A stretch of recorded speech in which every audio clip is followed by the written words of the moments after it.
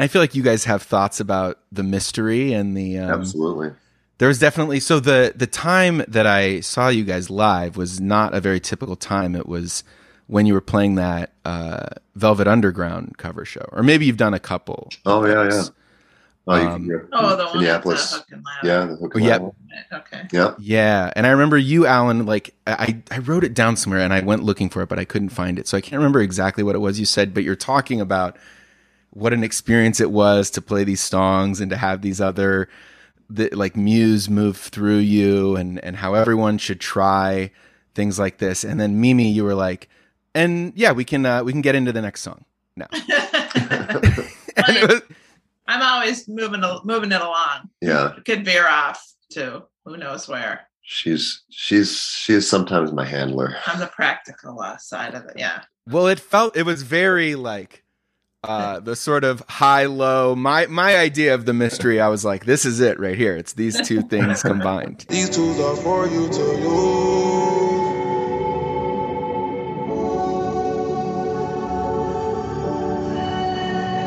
These tools are for you to use. Welcome to This Is Your Afterlife, conversations with artists and activists about death and life. My name is Dave Marr. I am a Chicago comedian who survived a coma and won't shut up about it. And I am the host, here asking definite answers to unanswerable questions of my guests, which this episode is fucking Low, the band Low. If you know Low, you know what a big get this is for me, for us. If you don't, you're in for a treat. Low is a band that has been around for, I mean, since the 90s at least, several decades at this point. Alan Sparhawk and Mimi Parker are a married couple. They are a family, and they are the driving forces of the band Low, who released an incredible album very recently called Hey What. Can't recommend that record enough. The previous one, Double Negative, is also really good. They basically pioneered, I mean, talking about music it gets really pretentious, but I'm just going to lean into it. They pioneered, along with a few other bands, this slowcore sound, which is, like kind of challenging the orthodoxy of punk and other independent music by just slowing things way down, testing people's patience, repeating lyrics, lots of space in between notes. And it's been very interesting to see them evolve and have records that are kind of like 90s alt-rocky in a way. And now it's almost like they've replaced that silence with noise. And their last two records have been these noisy, broken, experimental things, and they rule. Low rules. So yeah, I'm very, very excited for you to hear this conversation. They're also Mormons. They're members of the Church of Latter-day Saints. A lot of interviews focus on that. You know, obviously the one on the podcast about death and the afterlife focuses on that a little bit, but I tried not to, I'm not here to ask everything about the fucking theology of LDS. Like Alan and Mimi clearly have their own perspectives on the world, and that's what I was more interested in delving into. I make this podcast because I currently have the resources of time and money in order to do so. I can't guarantee that will always be the case, but I would love for it to be. And one of the ways you can help ensure that it is, I also currently do it without ads. I would love to keep doing that. You can make sure that is the case by going to patreon.com/Dave Marr and becoming a cloud, a patron of the show. Yeah, I haven't figured out what clouds are. I think this clouds thing might be done. But anyway, you can become a patron of the show. You can get the extended episodes of each show, which with Mimi and Alan includes some kind of discussion of creative pursuits, creative career that I think was really fascinating. And I think you would love to hear it if you enjoy this episode. There are also bonus clips. I do these animal spirit readings that Alan and Mimi jokingly referred to as witchcraft. You get those bonus clips if you sign up on the Patreon, and you can get a shout out as one of my pigeon level patrons. Those current patrons are Fred Fedewa, Susie Carroll, Katie Llewellyn, and Kurt Chang. Very grateful to them. And finally, another big thing you can get if you join the Patreon at any level is a playlist. I create themed playlists, usually around once a month, and send those out to patrons.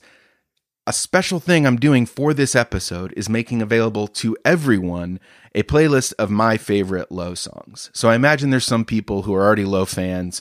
You know what you like. Good on you. Thanks for joining us. However, there might be some people who are fans of the podcast who don't know Low. Well, I've made a playlist for you. So you can click on that link in the show notes and enjoy it. It is a Spotify link. If you're an Apple Music person, feel free to email me at thisisdavemar@gmail.com, and I will make you an Apple link for that. You can also help the show by rating it and reviewing it on iTunes. Also, you can just tell one friend. So those are ways that you can keep this show going. I love doing it. I'm so glad that this thing can evolve to the point where we can have fucking Low on the podcast. So that's what I've got to say. Thank you so much for listening. And here is a Low. I grab your whip and take it back to Chi-Town. When I'm in Chi-Town, I treat it like... I would love for you each to paint your hell. Like a personal, customized to you hell. Oh, wow. I would take a cue from like some of the sci-fi show, like Black Mirror, like this episode, the Star Trek episode. You ever watched Black Mirror? Yes. Okay, the Star Trek-y type episode where it's been a while since I've seen it, but I remember the ending is where basically they put this guy in kind of like this never-ending. Stuck in somewhere. this world. Yeah, that he's stuck in created this world that he to created. manipulate Yeah, other people, and nobody, he can never get out of it, and he can't ever communicate with anybody. And basically, I think he just probably goes insane. Would there be other characters in it like that? No. That's what alone. make it That's would make it hell is that you were only alone in your own thoughts for eternity. There was nobody. Basically, like isolation in prison. You know. Nobody left to manipulate or blame anymore, or even. So say you've done a lot of of crappy things to get to hell already. Mm-hmm. So chances are you've got a lot of things that you're probably going to feel bad about, and you should anyway. Or at least you miss them at first. Yeah, you maybe didn't know. No.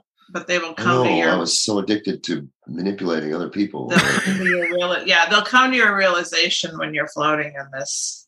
Floating in nothingness. Or So that would be hell. That's kind of hell. Yeah, I guess. Yeah, mine's probably similar. Just not of eternity being faced, knowing that.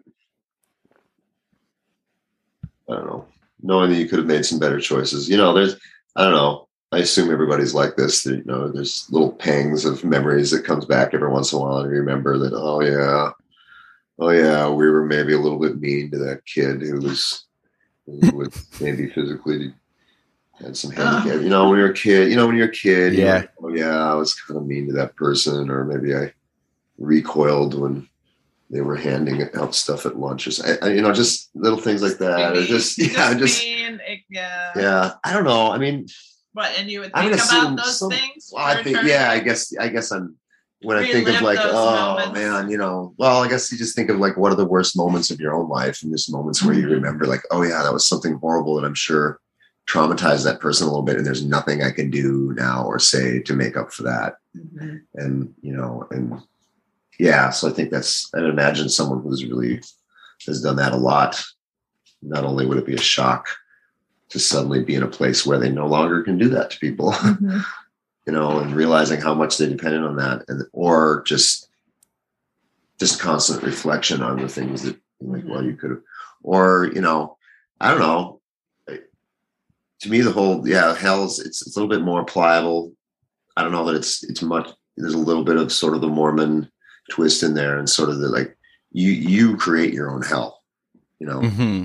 and I don't know that it's necessarily going to be a place, as in a state of mind or sort of a reality. You're going to be if the idea of heaven or an afterlife is us all together again, and all of us looking back on, wow, that was wild, huh? Remember that time that such and such happened? Wow, that was crazy. I'm surprised we didn't get killed. Or, oh, remember so-and-so? Hey, they turned out to do this and this and this. And, there's going to be, you're going to be walking around, you're going to be bumping into people like, oh yeah, I said something really stupid and short-minded to that person. And as much as I know they'd forgive me in this place, there's still something there, and no matter, if you believe in sort of redemption or forgiveness of these things, I really do think that there's something that still is there. Whether it's just a reminder or just it's a reality. It was part of your life. You're going to remember it. And in many ways that will be hell. And in some ways we'll all be in hell, but also in a place of acceptance and forgiveness, which will be odd, I think. Yeah. That experience of redemption is weird, especially when you give it to yourself to like do the work around, you make amends to someone, you say, okay, I've addressed this in the past. It's over, but it feels like, they creep back for me at least. And it feels like you have to every day kind of go, nope, we dealt with this one. We asked forgiveness, or we gave forgiveness, and we're done. Yeah. But it's like a vestigial guilt or something like that. Absolutely. And it, I don't know. There's maybe it's good to have those things. Maybe it catches us every once in a while when we're getting careless, and reminds us like, oh yeah, I remember, I got to be a little more careful and think twice before I say something or do something. I don't know. Hopefully it's, I assume it must be a productive thing. Yeah. That's when, hopefully it's not just like a glitch we're saddled with. It's like, is that just negative guilt, or is that actually productive? I don't know. What do you hope happens when you die?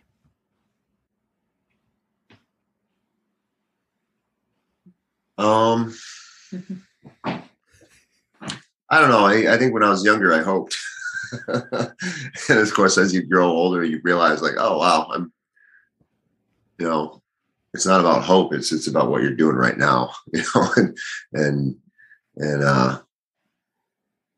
then of course, the older you get, the more you realize that you don't have control over that. Now, wow, it turns out all the things that I have control over, I actually didn't really do a very good job. And, and okay, now what? And so, yeah, I think the hope of like, oh man, I hope it's great.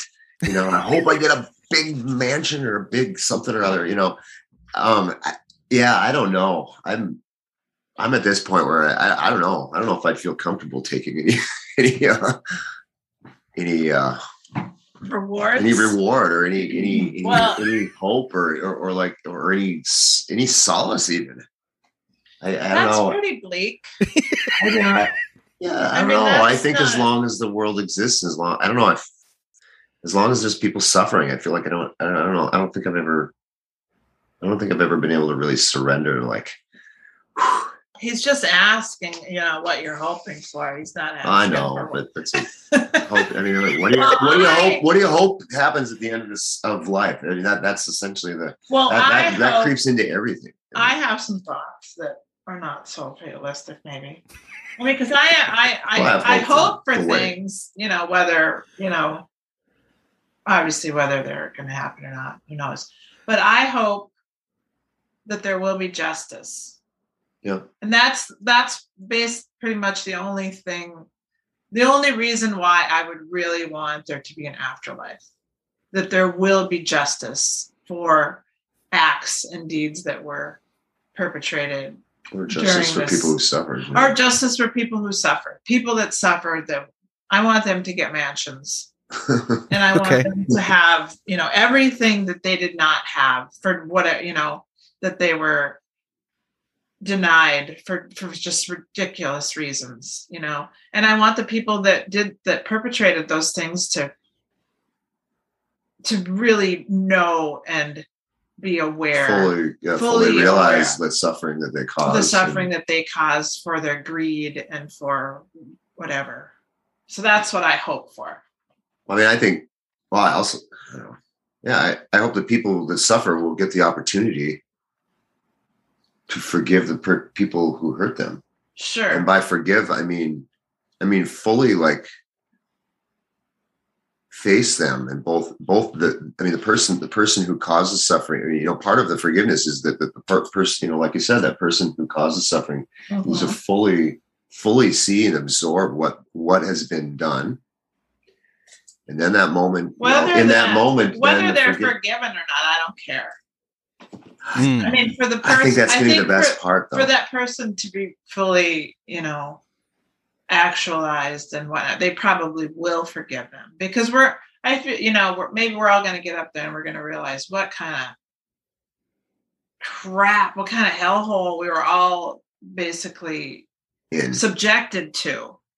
You know, I mean, a lot of forgiveness. Yeah, like I understand now why you were such an angry person. I understand why you ended up being an abusive father, or I understand now why you were so angry, or this and that. It's like, I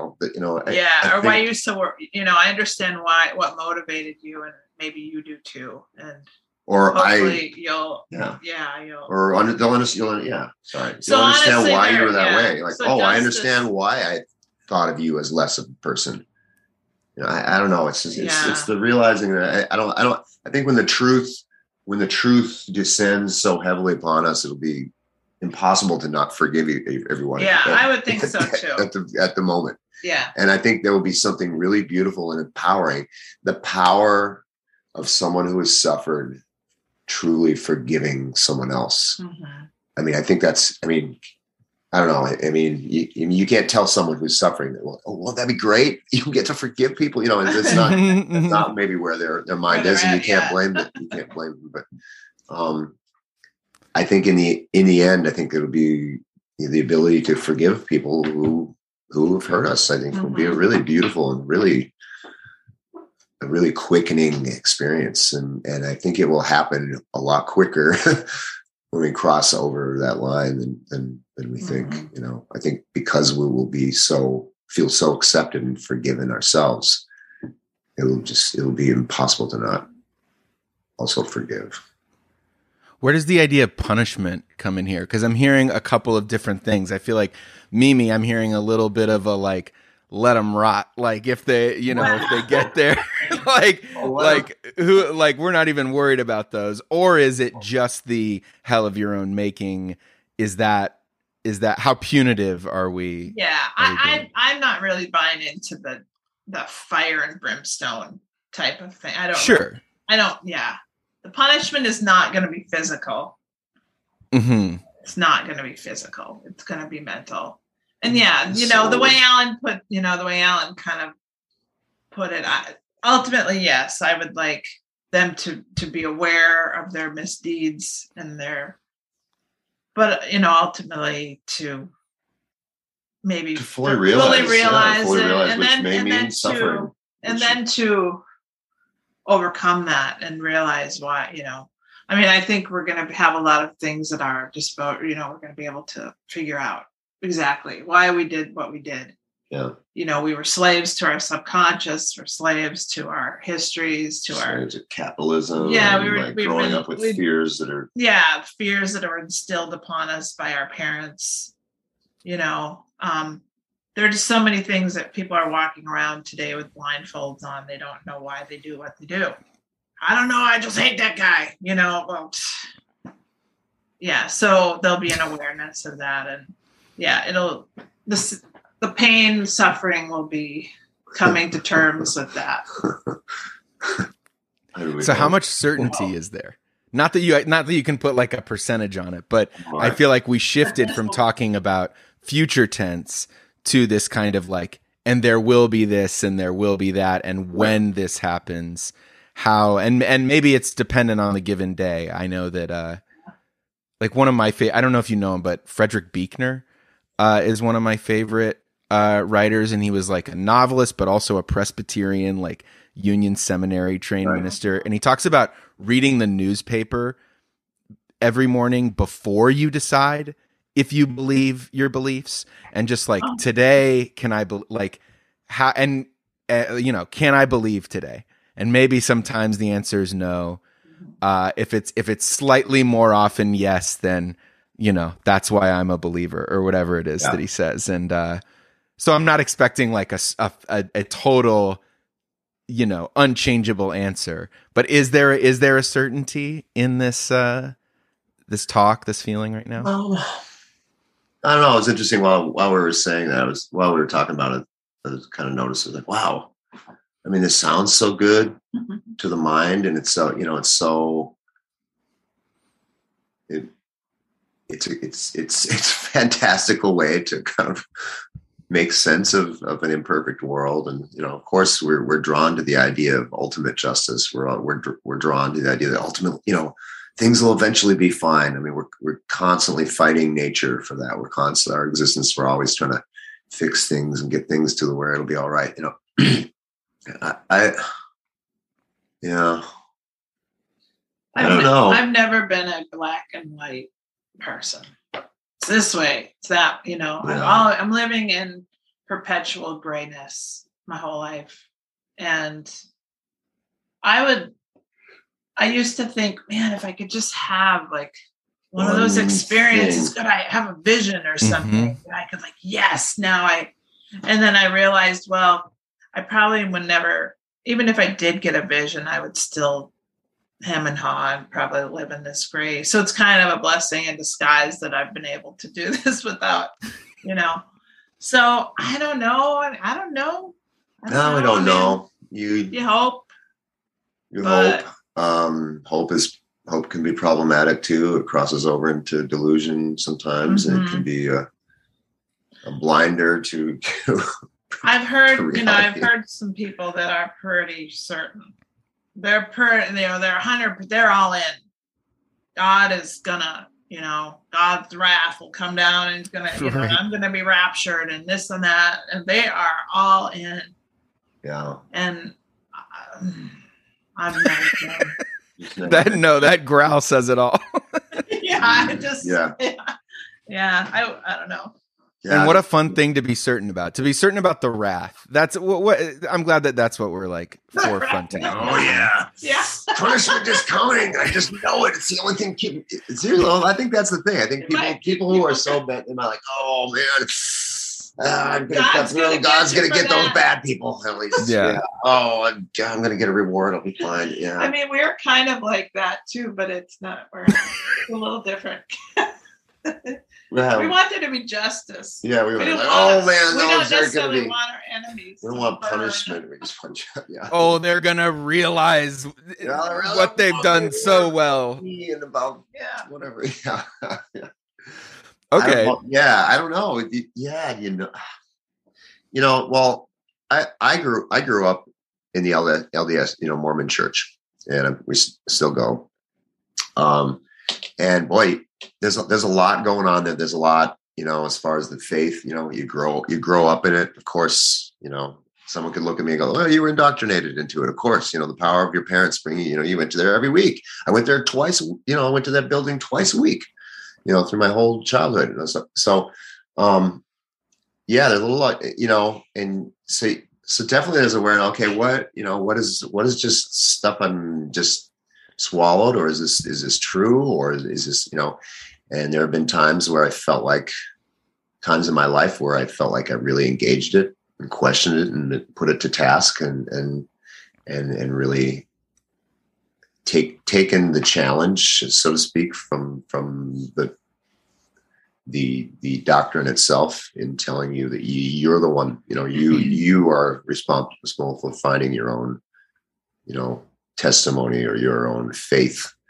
You can't pass that on to someone else, and then I don't know, you grow up in the church, you see kind of a spectrum of, there's people who are like, just every word out of their mouth is, I know this and I know that and blah, blah, blah. And they have this mentality. And I think that has to do more with the personality of the person than necessarily they're like, oh, well, this person just happens to just know everything and the rest of us don't. I think, I don't know. I've always been real leary of that. Real leery of any I of feel that. like that is just the ultimate othering.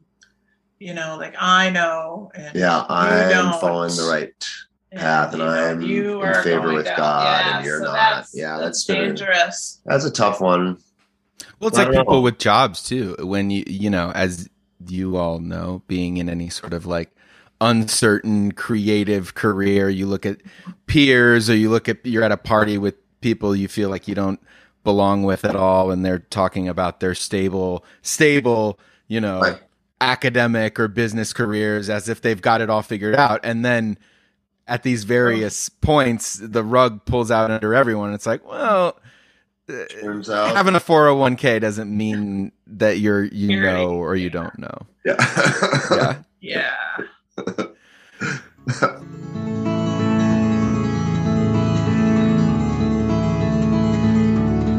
Have you thought about funeral planning?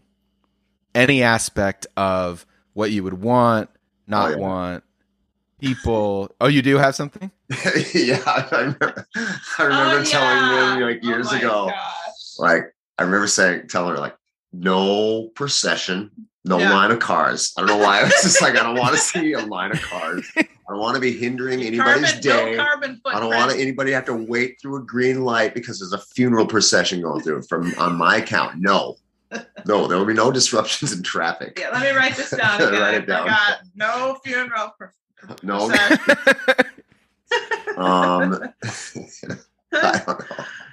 Have you changed your mind on that? No, still no funeral. No funeral procession. No funeral procession. I can't. Wasn't there one other thing? There was one other thing. I can't remember. Nobody's singing or something. I don't know, something like that. Nobody's saying anything good about me. Nobody. Yes. Oh yeah. I think it might have been like yeah.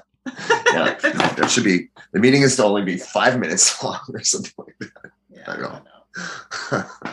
So when you're gone, have it be as quick of a disappearance as possible. Simple. Pine box. I want a pine box. Don't spend money on any money, and we might box. have to even build the box. Might have to build it. I may have to build my own. Own coffin. No. Build own coffin is quite a coffin. Yes. I mean, that's a record title. So it can only be it can only cost the price of pine. Some pine. The market price of pine. A couple hours and some nails in the fridge. Yeah, there you go. I don't know. Yeah. What about I don't know. I mean, I don't know. Do we even know if we want to be buried or cremated? We haven't discussed that. The more I think about it, I think I want to be cremated. Probably, so we don't take up space. I mean, also, I have this terror that one day we're going to find out that like tons of people that are unconscious and that don't have a heartbeat, that their brain is actually still functioning for like gosh. So you want to make sure you burn that brain up. I don't know. Something. Yeah. I'd rather. So it's kind of they're in that coma. They're coma. They can't move. I don't know. This is a version of hell. Sitting in a coffin with your brain. Yeah. Oh, don't even say that. I have a panic. Okay, so cremate. I'm gonna write that down. Cremated. Maybe cremated. Question mark. I can't tell if this is a bit. Are you really writing down? Yeah. Right. Oh my God. What about you, Mimi? Do you have any thoughts? I'm not opposed to cremation. That's a nice way to, keep it tight, keep it small. If God is all, powerful, you can reanimate a burnt. Just think about the people He's going to have to put together again. And they're all, at this point, they're all over the world. Yeah. Bits and pieces. Right. So I'd be in good company, Think about like Donnie's ashes, Donnie's ashes? In the Lebowski, right? Well, that's a fictional character, but sure. I don't know. I think about that a lot. My mom, cremation, I always think about my dad was cremated. My mom I think she wants to be cremated. Yeah. Alan's mom was She's nope. put in the ground. She was afraid of the fire. She's coming straight out of the ground as soon as Jesus comes. But Man. your dad was cremated. My dad's like, no, I don't want to bother anybody. It is really- interesting to not have it be the same. You would think a couple might like grow together. yeah. Same. Yeah. Yeah. Yeah, it is interesting. No, personal thing, I guess. I don't Yeah. know. I don't really want to be sitting on anybody's mantle, I don't think. You I don't know? think that's a big deal. I think I'm into that. I'm into existing as ashes and like Throw me somewhere. throw me somewhere Yeah. or sit on So we the agree on mantle. that. Yeah, that's We fine. agree on that. Well, where would you want to be thrown?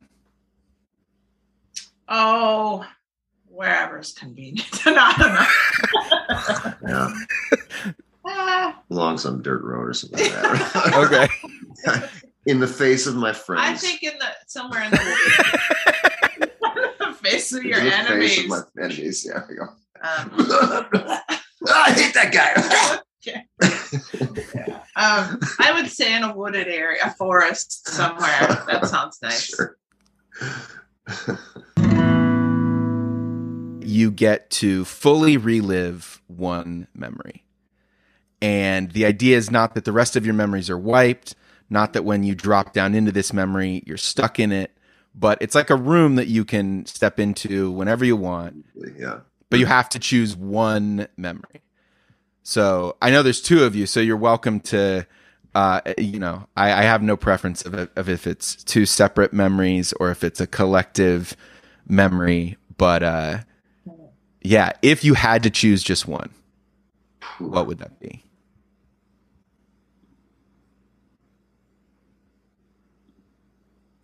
Well, now that I think about it, I guess it's kind of cliche. I don't know, sort of.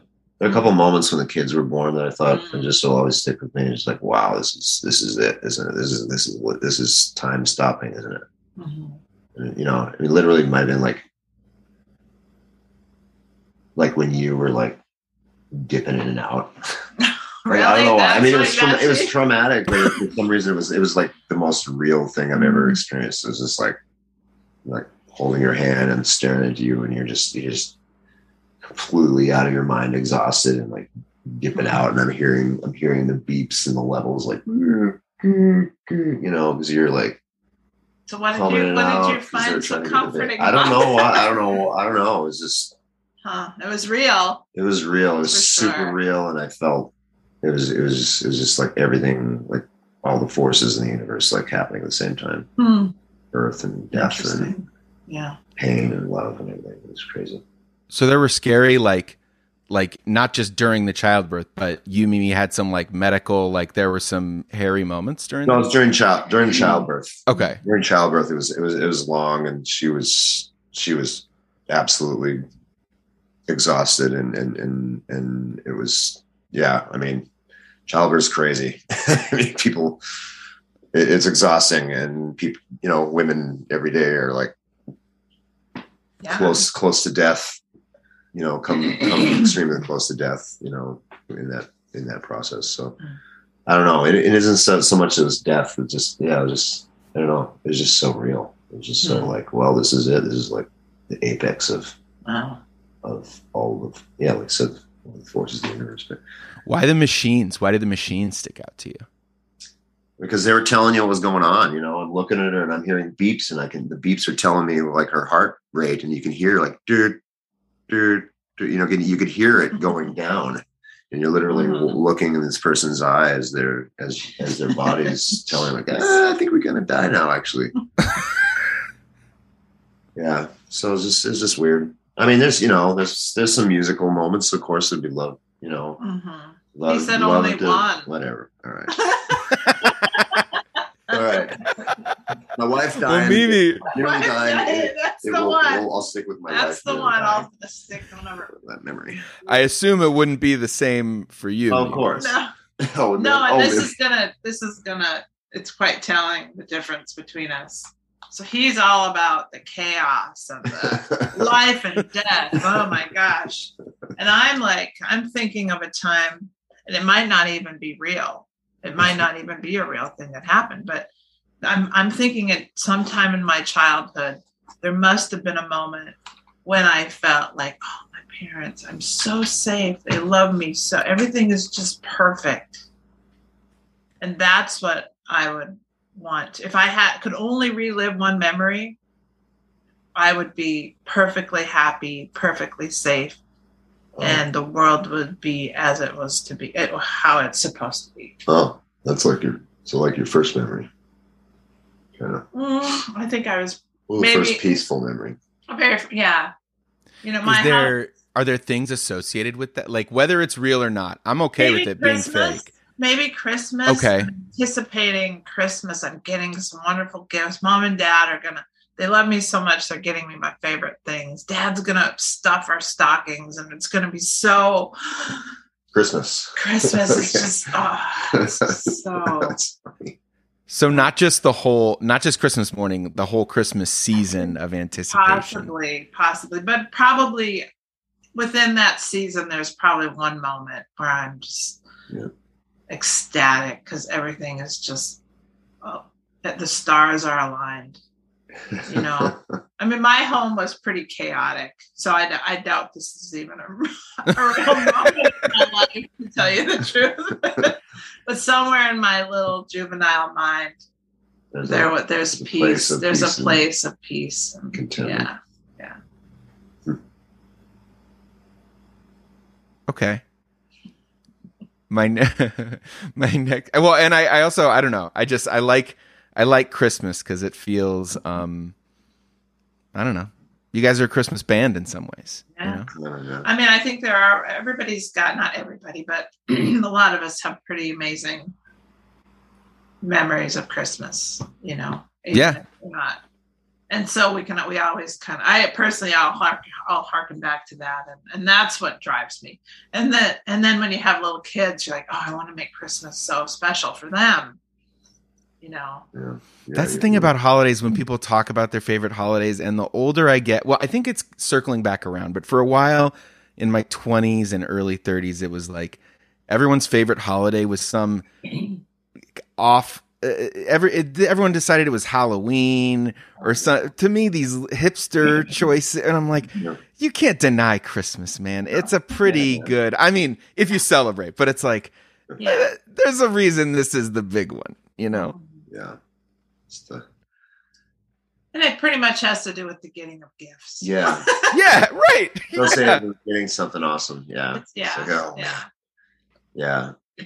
Obviously, as an adult, it kind of I could skip Christmas and be happy now. Sure. It's a lot of work. You know, you got to, as the older the kids get. It's how much work. You put a lot of work in. You put a lot of work in. Well, I guess I put a lot. It's a lot of pressure on myself to make Christmas special for others. But honestly, just doing it resentfully. Yeah. Yeah, exactly.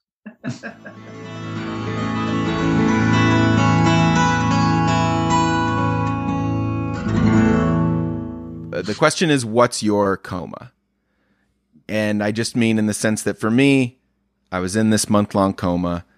I was almost unplugged. And I come back, and it's not a clean right away narrative, but there's definitely a before and after time in my life. So it can be grand like that, or it can be totally mundane. But what is a moment like that for you where you can clearly point to that is, you know, the old me, and this is the new me? Goodness sakes. So coma, not a sense that. Not a coma, just a moment where everything's changed. You're like, things were a certain way before this, and now. But are they good or bad? Not can be either. Up to you. Good. Okay. How bleak do you want to be? Right. I don't know. I had a full-on delusional mental breakdown around 2004 or 5 or 6, somewhere around there. You know, totally lost touch of reality and was delusional, and had to go to the hospital and kind of come out of it. So that was weird. A little bit like a coma. Like a mania type thing?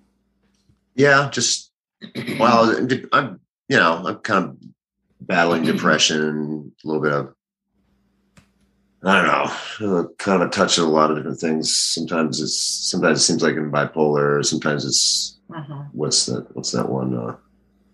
Borderline personality disorder. Mm-hmm. But depression, a little bit of childhood trauma that kind of seems to put a little kink in everything that I put my energy into. So I think just being unhealthy. I don't know. We were busy. Wasn't getting enough sleep. Wasn't keeping track of myself. Doing a lot of drugs, and it just If you're just I think physically I was weak enough that it just my brain just couldn't keep up and it just kind of fell bad. But did you notice yourself, or did someone have to point out to you like, hey, things aren't quite right now?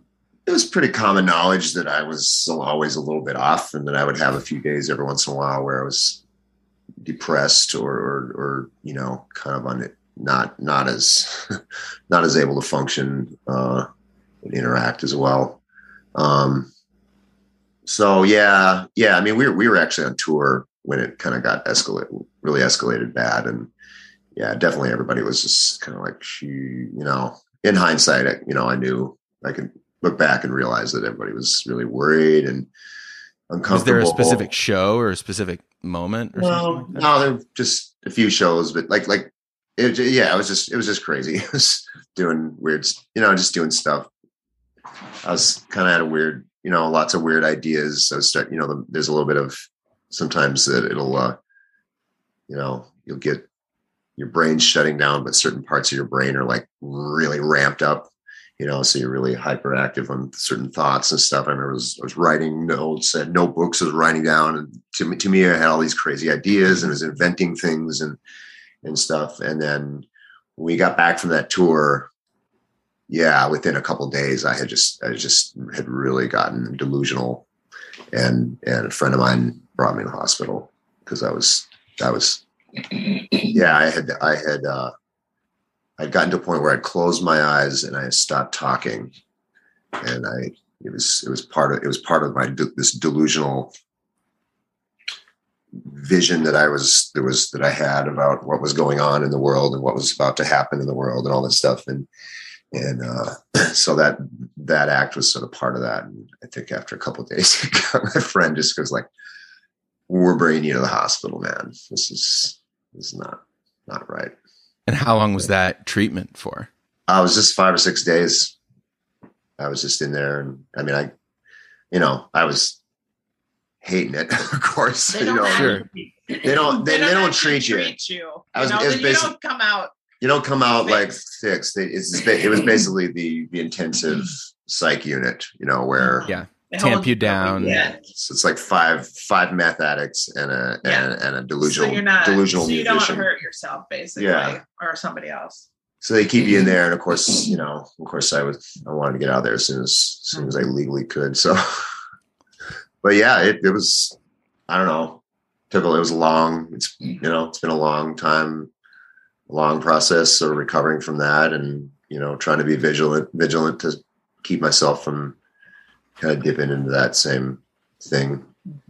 How would you describe the sort of like before after of that? Obviously you're someone different during the episode, but well, it's interesting. You were talking about your coma and how when you this you were there and you think like, okay, well, where's the spiritual experience, or where's this, to come out of something that crazy and not have something really you can hold on to. Like, I was visited by the spirit and told me like, blah, blah, blah, blah, blah. Right. You're going to be fine. Go back. I saw a light and it was so welcoming and open, but then it told me I had to go back. Like I said, you're like, where was that? Where was God in this obviously extreme experience that I went through? Probably the most extreme experience of my life, and for me going into, the channel through which that insanity and that delusion was the religious channel in my brain. When you go crazy, it goes to, where's your core? Who do you really think you are? Where are you coming from? Where are you going? What do you really, it goes into that part. And if that's all tied up with your religious and your sort of perception of reality and God, it starts messing with that, you know. You're all like thinking, oh, this is going on, and oh, God's going to do this and this and this and this, and man, you come out of being crazy, like, oh no, actually, none of that was real. Now, you know, I know you just had the most spiritual experience of your whole life, undeniably spiritual experience, like, but it was delusional. It was delusional. There's not a single thing. There's not a single thing that I was thinking back then that I could think now. Like, yeah, that's probably still true though. No, there's nothing from that. I mean, and to come out of that, I remember it was weird. It's a real hit to your faith, of course, because you're like, well, okay, well, what do I think? What do I know now? And I can't stand up here and tell kids that this and this and this and this and this if I don't know that, you know. Yeah. So you start from a foundation, and there's things that come in and you go like, oh, you know what? Love is real. Hey, that person being kind to that. Wow, that's real. Let's start with that. Let's start with that. You know, and you kind of build you start rebuilding from there. But, you know, it's very weird. Yeah. A lot of the sort of the vision and what you perceived was going on, especially religious and spiritual things, really got kind of took a hit, you know, really. It's like, wait, where was that stuff, you know? Yeah. And so that's been interesting, kind of rebuilding that. And I think in some ways it's better. It's harder. Yeah. I miss the comfort of faith, to be honest. I miss the comfort of thinking that I knew, you know? Well, it's a very black and white thing to have that sort of. Yeah. To say like, oh, here's this, and it's going to be like this and this. Yeah. But yeah, I don't know. It's weird. Yeah. But also like, I noticed like all my fears are gone. like I used to be, you know, used to have a little, you know, used to be like, oh yeah, oh maybe there's ghosts, or you know, or just like I remember at one point I remember shortly after I was in the hospital, I remember somehow I don't know, I was up late and walking out. I remember just kind of walking into the woods in complete darkness. And I just remember just walking and going like, there's not I have not a single fear. And it was just weird. It's like all like it erased like all delusion and pre whatever. I don't know. It's really weird. Like little childhood things that I didn't realize still stuck with me. Little fears and little things like, oh yeah, I don't know about that. You know, it really erased a lot of that. It's really, I remember just walking straight into darkness and just being like, I have no fear. Because it felt like the depths that you'd been in. Like, did it feel like everything that could have happened had happened already? Maybe like that. Like I'd already been to a way worse precipice. Right. Compare. Also, I think it just kind of took out all delusion and belief. You know what I mean? You know, okay. Even not only a religious level, just a primal level. Like, it's really weird. There's nothing to be afraid of. Yes. Like, what? What could? There's no ghosts. There's no magic. Yeah. No ghosts. There's no magic. There's no monsters. No. I don't know. I mean, I hope there's God, but it's in the same category, to be honest. Yeah. You know, I don't know. I mean, I know that living my life based on a belief that there's a God and a belief that there was a savior who set an example of love, I think that's helped make me a better person than I would be otherwise. It's probably made me more happy and has probably brought less suffering to my life and to people around me. But man, I don't know. I ain't going to get up there and say I know God lives, because I don't know. I don't know. I'm hopeful, and I will do my best to live my life as if there is, because so far I think doing so is the better option. But, you know, I can't tell someone else to do that, and I can't tell someone that I know. Mimi, do you have one? Well, I guess I would say, we kind of referred to this a little bit, is having a first child. Because life is, we waited a long time. We were married 10 years before we had our first child. And we'd kind of talked about it. And in the early part of our marriage, we decided, well, let's not have kids. Let's just, Yeah. And maybe we kind of were thinking maybe could. It was even kind of like, maybe we can't. It doesn't seem to be. And then when we decided, well, let's just try. We were a little older. And if it happened, it happened. If it didn't, it didn't. Well, it happened. And how when you live your life a certain way for 30 some years, and then the next thing you know, wow, here I have this child. I mean, that is a change. That is a change. And it opened my eyes to, my own selfishness that, that I'm a selfish person and that. Well, that's natural. Yeah. But I'm just saying, it was, and then to have this new life that is completely dependent upon you. I remember leaving the hospital, them handing her to me and just thinking, what? Really?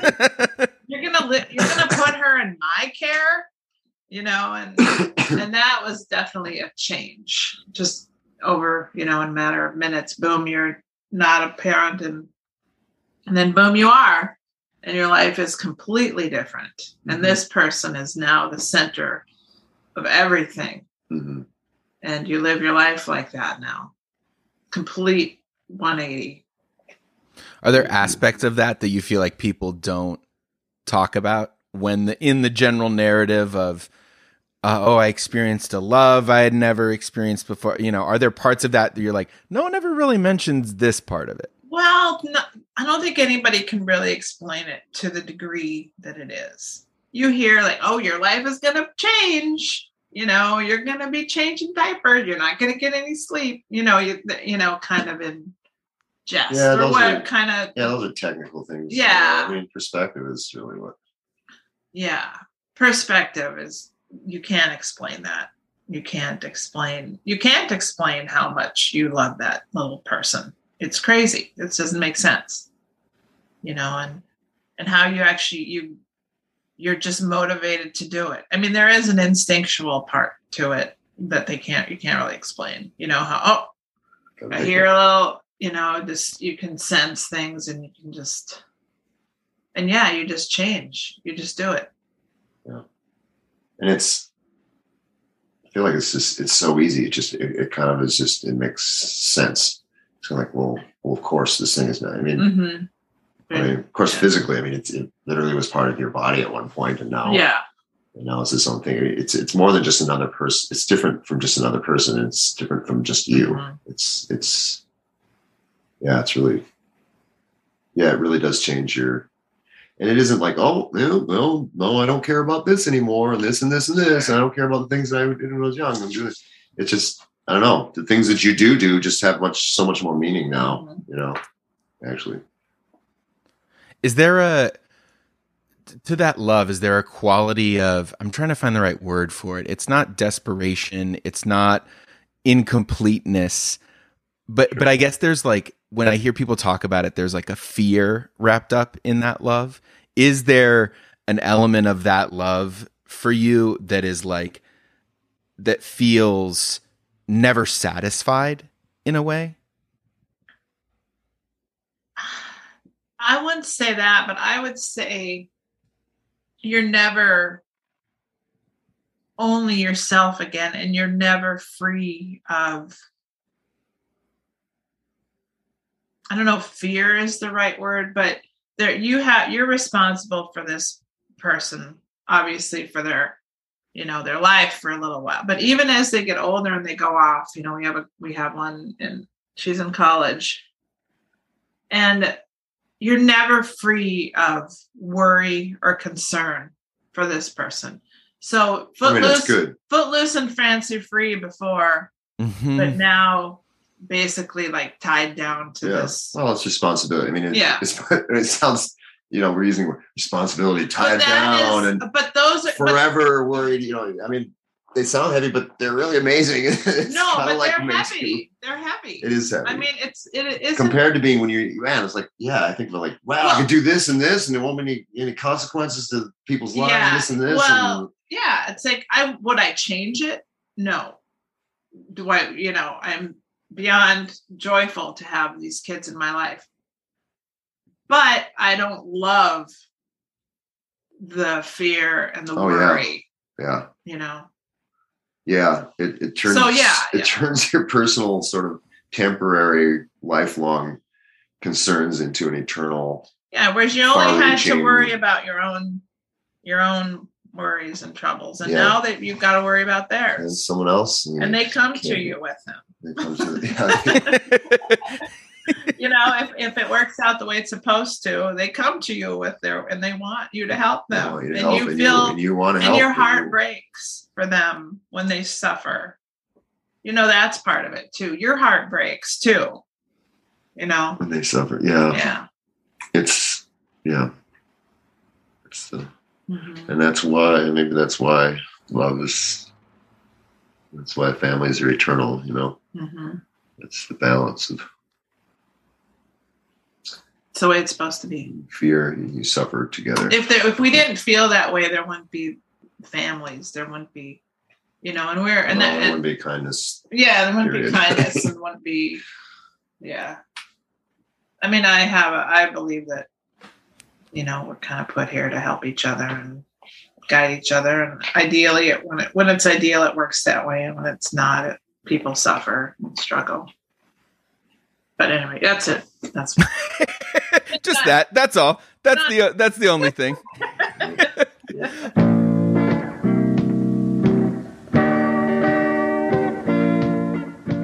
That's the show. Thank you to Lo for coming on the show, to Alan and Mimi. Thank you to you for listening. Get that playlist of my favorite Lo songs and the link to my Patreon, patreon.com/Dave Marr. Get those in the show notes. You can also find Lo's Twitter and my Twitter and Instagram and newsletter links in the show notes. Tell people you know and love and who would love the show about it. And until next week, remember, you are a mist. Have faith. You're human, only human, and human beings, they do miracles.